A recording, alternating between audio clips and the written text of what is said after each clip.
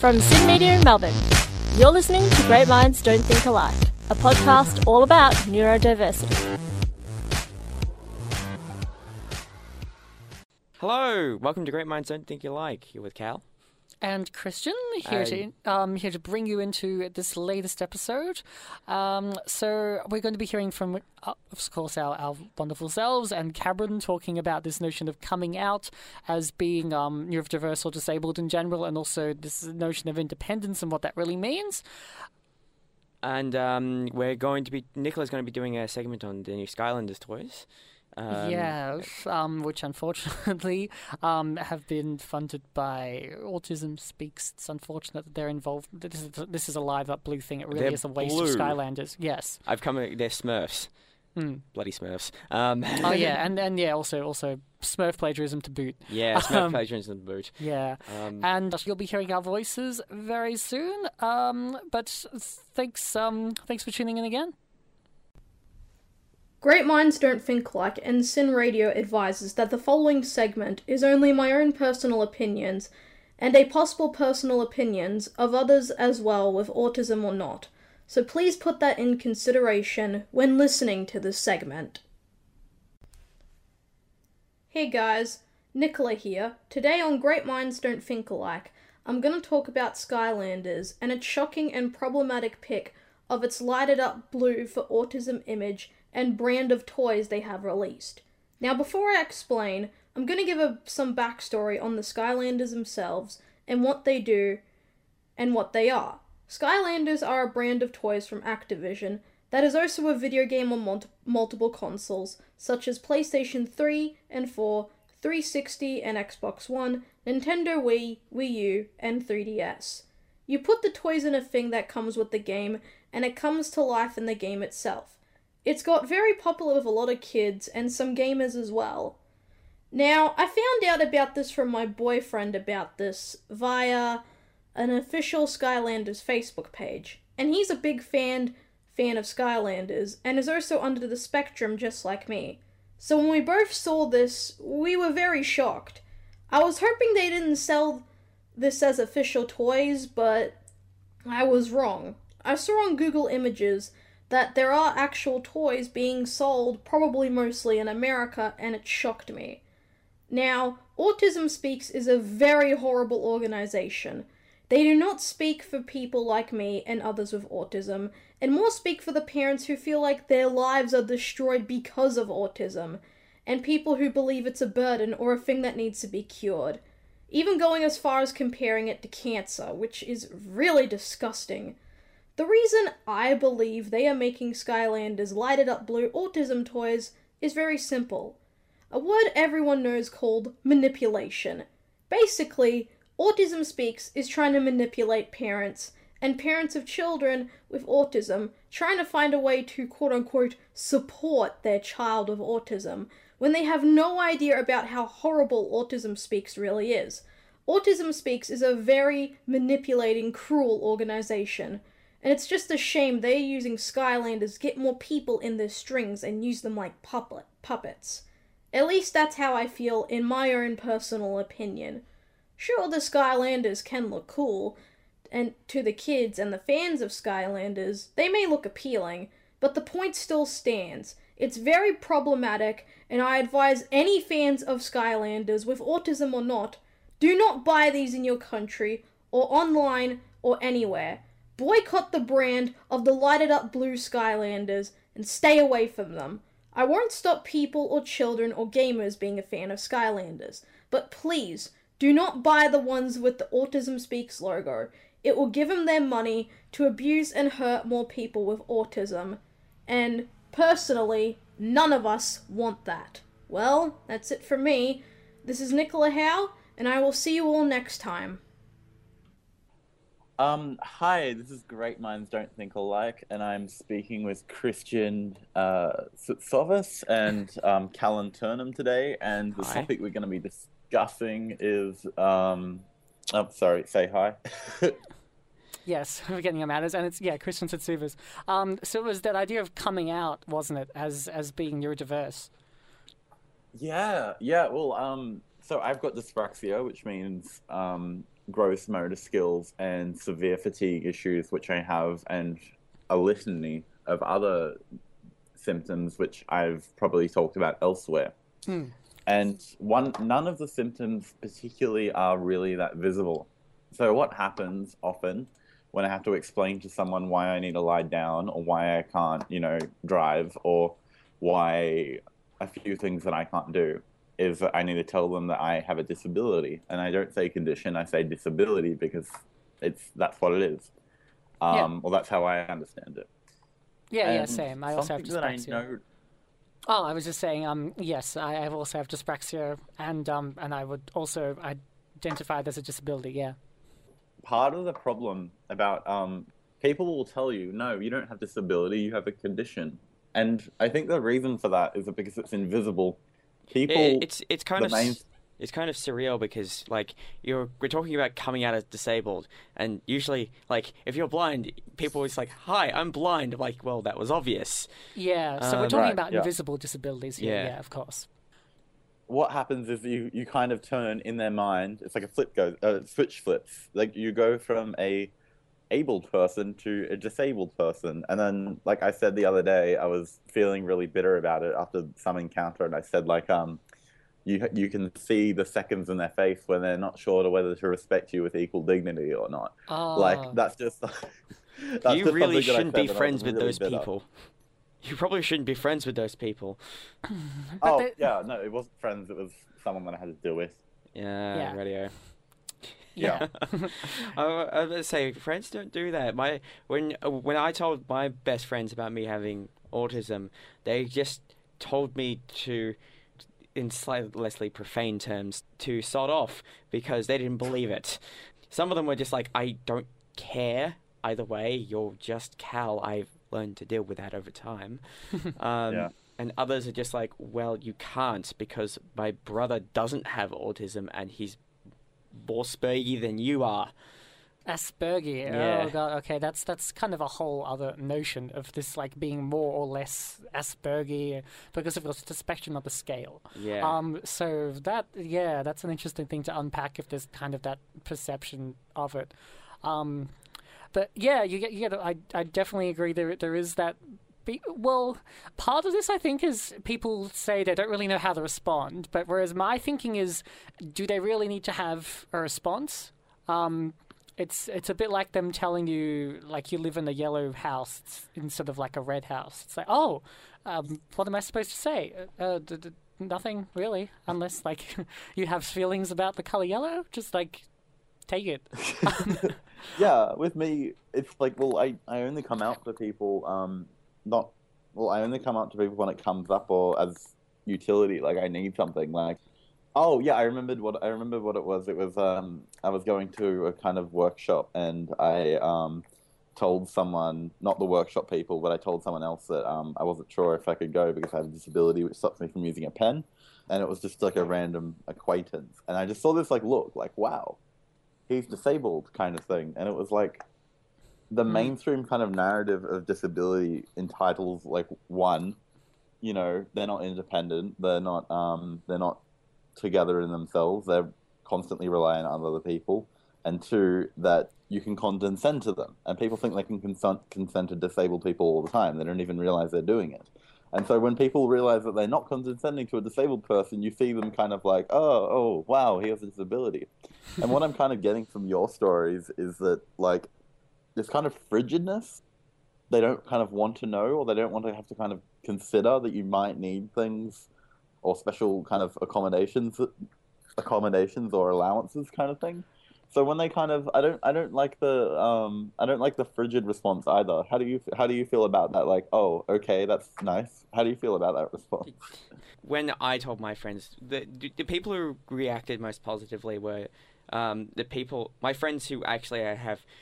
There is this concept in male bonding called banter, where you just beat the crap verbally out of each other for the hell of it. Right.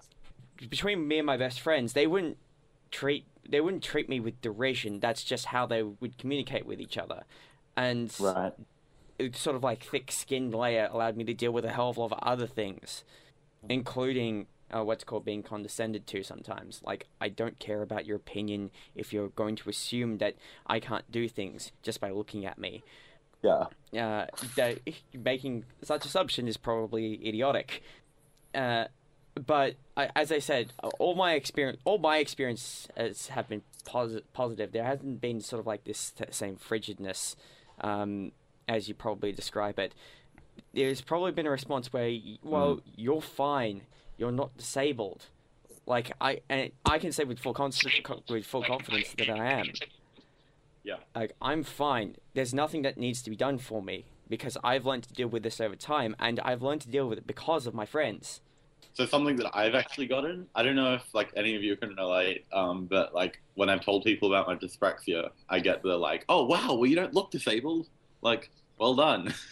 You're hiding it very well. Like, it's like, oh, well, what does that say about your attitude to people with more visible disabilities? Like, it's so uncomfortable for me, and I'd imagine more visibly disabled people around me to hear like the whole like, well done for passing kind of thing.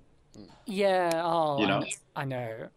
It's this thing of not being able to understand that like I'm not just like some people say, I'm not disabled, I'm fine. Like, well, you can be both fine and disabled. It can be just a part of your life and a part of your identity. This like. You don't just find it sadly in people like non-disabled people, but also there are certain disabled people who actually kind of feel a sense of pride for being able to pass. Unfortunately, like I do have a friend who is studying a friend with Asperger's who's studying at uni and also has dyspraxia. But it took them it took quite a while for them to actually like have to make like their first appointment to get like special consideration, because it took like they didn't actually just need it for a while, and then when they actually had to do that, they were kind of like, oh, I feel a bit bad because I feel so capable. Like, it took me like a year before I had to use that, and I was like, oh, no, that's not really feeling capable. Like feeling capable is about like, so say they were studying creative writing. Like if they'd said, oh, I feel capable because I got like good good feedback on my writing, that's capable. But needing special consideration from a disability liaison unit, like that's just a fact of life. That's not like something to be proud of or ashamed of. It's just a fact. It's a neutral fact, in my opinion. I think it's a very kind of modern concept that everyone needs to be these kind of like hyper individualized, totally independent people who like are totally like self-sufficient and don't rely on other people ever. And I mean, relying that's not on a modern other concept. People, as in, like, I tell people that I need like a computer instead of writing, kind of thing. That's not a modern concept. Aristotle and Plato quantified that the only people who are worth voting in society are the people who have independence. I mean, in kind of like the neoliberal understanding of everyone's a competitor kind of thing. Right. Like, just through teaching, that's just something that I keep noticing, how kind of like individualized people think they have to be. Yeah. And I mean, everyone has some dependence, and everyone has some kind of most people, I'd say, you need to depend on something, but a lot of people hide that dependency or that they need allowances, and it just creates more stigma in terms of getting services and applying for special consideration and that kind of thing. We've kind of entered a stage professionally where it is a bad thing to be seen to need any kind of help or vulnerability. I wish I had a better word for it than that, but basically where it's seen as a negative to not being completely self-sufficient. Yeah. Well, it's especially as men, it's just like, well, if you're not dependent, if you're not independent, you're not a man. Exactly. It's tied into the entire concept of masculinity, but which is dangerous inside itself. Yeah, because no man is an island. No. No person is an island. Yeah. And certainly we men are no exceptions. But yeah, I do think vulnerable actually is the right word to use in this kind of context when it comes to like men's mental health. It is definitely a question of vulnerability, basically, about admitting that certain things that are happening in your life are actually getting to you on an emotional level, and that you do have feelings that you need to feel, and sort through and so you can get on with your life, basically, rather than just bottling them up and let them explode. in the worst possible way. Yeah. And it is very much like a gendered thing in terms of coming out, because women with dyspraxia and autism, I'm sure, are so much less diagnosed because they're kind of ignored, especially in classrooms, and it's just kind of put onto. It's very much dismissed. Well, when I look into it, it's the fact that they can camouflage better. It's also the fact that they're not looking for them. It's also the fact that they camouflage really well into what's it called? Especially when they're really young, into social groups. They just tighten up a circle, and then you can't tell the difference.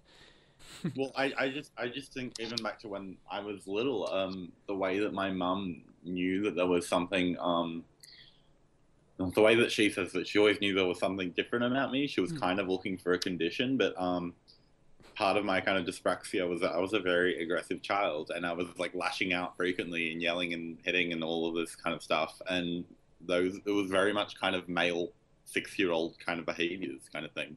Yeah, but that in itself isn't negative. What we think. What? Yeah. So it depends on what you're lashing out on. Oh yeah. Well, if I had been kind of socialized as a girl, I would imagine that I would have instead withdrawn and not sought help, which would have, I think, impeded me getting help for it when I was about 10 or 11, when they figured out what it was. Yeah, exactly. Because those are things that people being withdrawn is not like what most not even it's not even what every professional would recognize as a symptom of dyspraxia. They're familiar with the lashing out. They're not familiar with the opposite response. Yeah. So yeah, it's partly. It's almost like that kind of experimental sort of bias. Like you're not. Yeah. Let's just call it ignorance. In how it manifests in the non-males out there. I was talking with Christian before we went live. One of the things that I learned from my bullies is everyone is passing. Everybody has problems, and and like we're talking about it now because like I think my bullies, the reason why they beat me up and call me names is because that I was disabled. So I had help. I had a condition where they sent me into speech pathology. My bullies didn't have that. They were completely neurotypical, but they had really, really deep-seated problems on how to deal with their things. Yeah. So they lashed out at me because I was the dude that they was like, "Why are you helping this guy? I need help."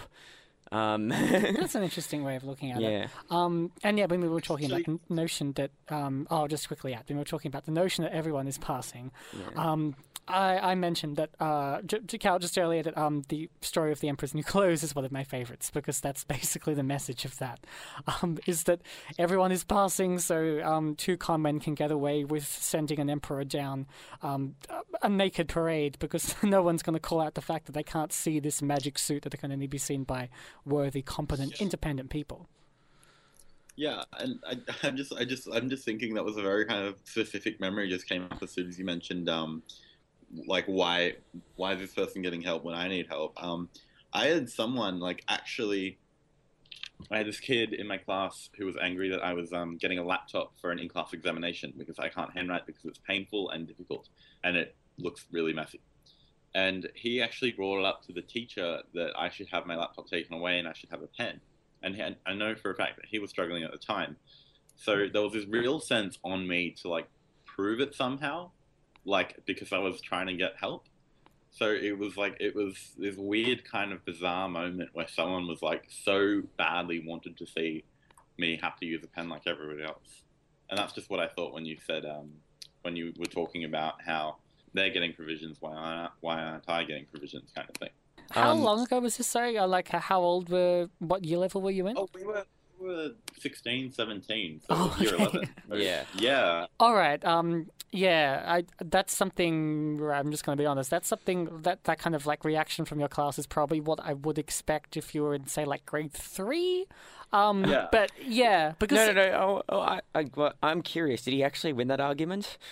Did you have to use a pen? He didn't. Okay, radio. Just what are you talking about? The teacher was really understanding. Right. But yeah, it was pretty bizarre. Yeah. Because it is it's basically the childish thing of Cameron has this, I want this, Cameron gets to have this, I should get to have this. Therefore, and I can't have this, therefore no one should have it, Yeah, exactly. I guess it just shows that people really don't grow up. Yeah. Well, some people don't. Well, I like to remain young at heart. Yeah, but yeah, like let's. I know Cameron and I have talked about this before, but that whole notion of like being an adult and growing up, basically meaning that you don't. Well, in people's heads, it's like you're completely independent, but I don't think you could really say that anyone is completely like not dependent on anybody else. The notion of independence by itself is a shaky one, because if indeed that you are completely independent, you have to be a hermit. And I don't think most people want to be a hermit. But if we're giving allowances, to the definition, in being independent is just not relying on other people in order to perform your day-to-day activities. And the very definition of being disabled is not being able to do that.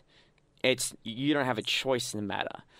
It's when people sort of just go, well, can't you just do it like everyone else? Like, I can do everything like everyone else can because I've gotten used to it. I've gotten used to the fact that either A, they don't care enough to give me special provision, or B, they think special provision inside certain cases not applicable to the situation.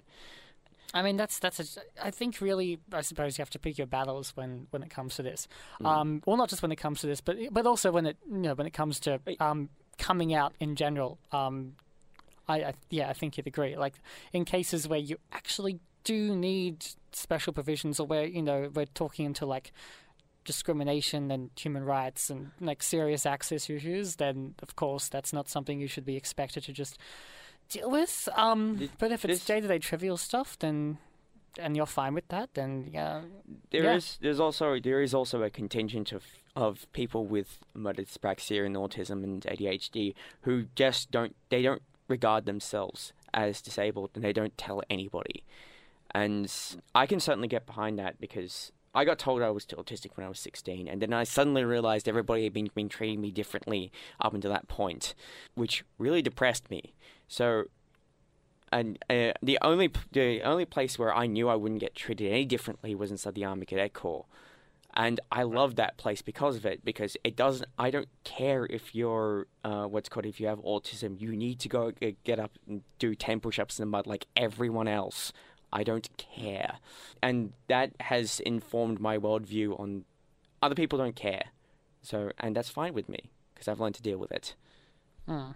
Fine with you. Yeah, but that is, like, certainly not everyone's experience, so. Yeah. I know it's not everyone's experience. I know not everybody... I certainly know now that not everybody's cut out to join the military. Thank you so much for talking with me today.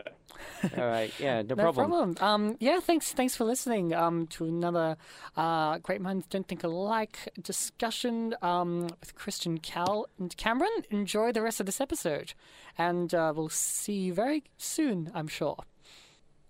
That's all we have time for the show today. You're with Cal. And me, Christian, here to close it out for you. So we hope you enjoyed this week's episode. We'll be releasing our next episode in 2 weeks, I believe, fortnightly as usual. Have the Easter break just kind of things up, because we need a holiday like everybody else needs a holiday. Remember to like us on Facebook. We have a Twitter, we have a Facebook, and we have a WordPress. Indeed. Be sure to like all those things. And we also have an email address for any and all suggestions or expressions of interest in getting involved. If you want to be in one of these episodes, you can just drop us an email at gmdta.media@gmail.com. Thank you very much for listening.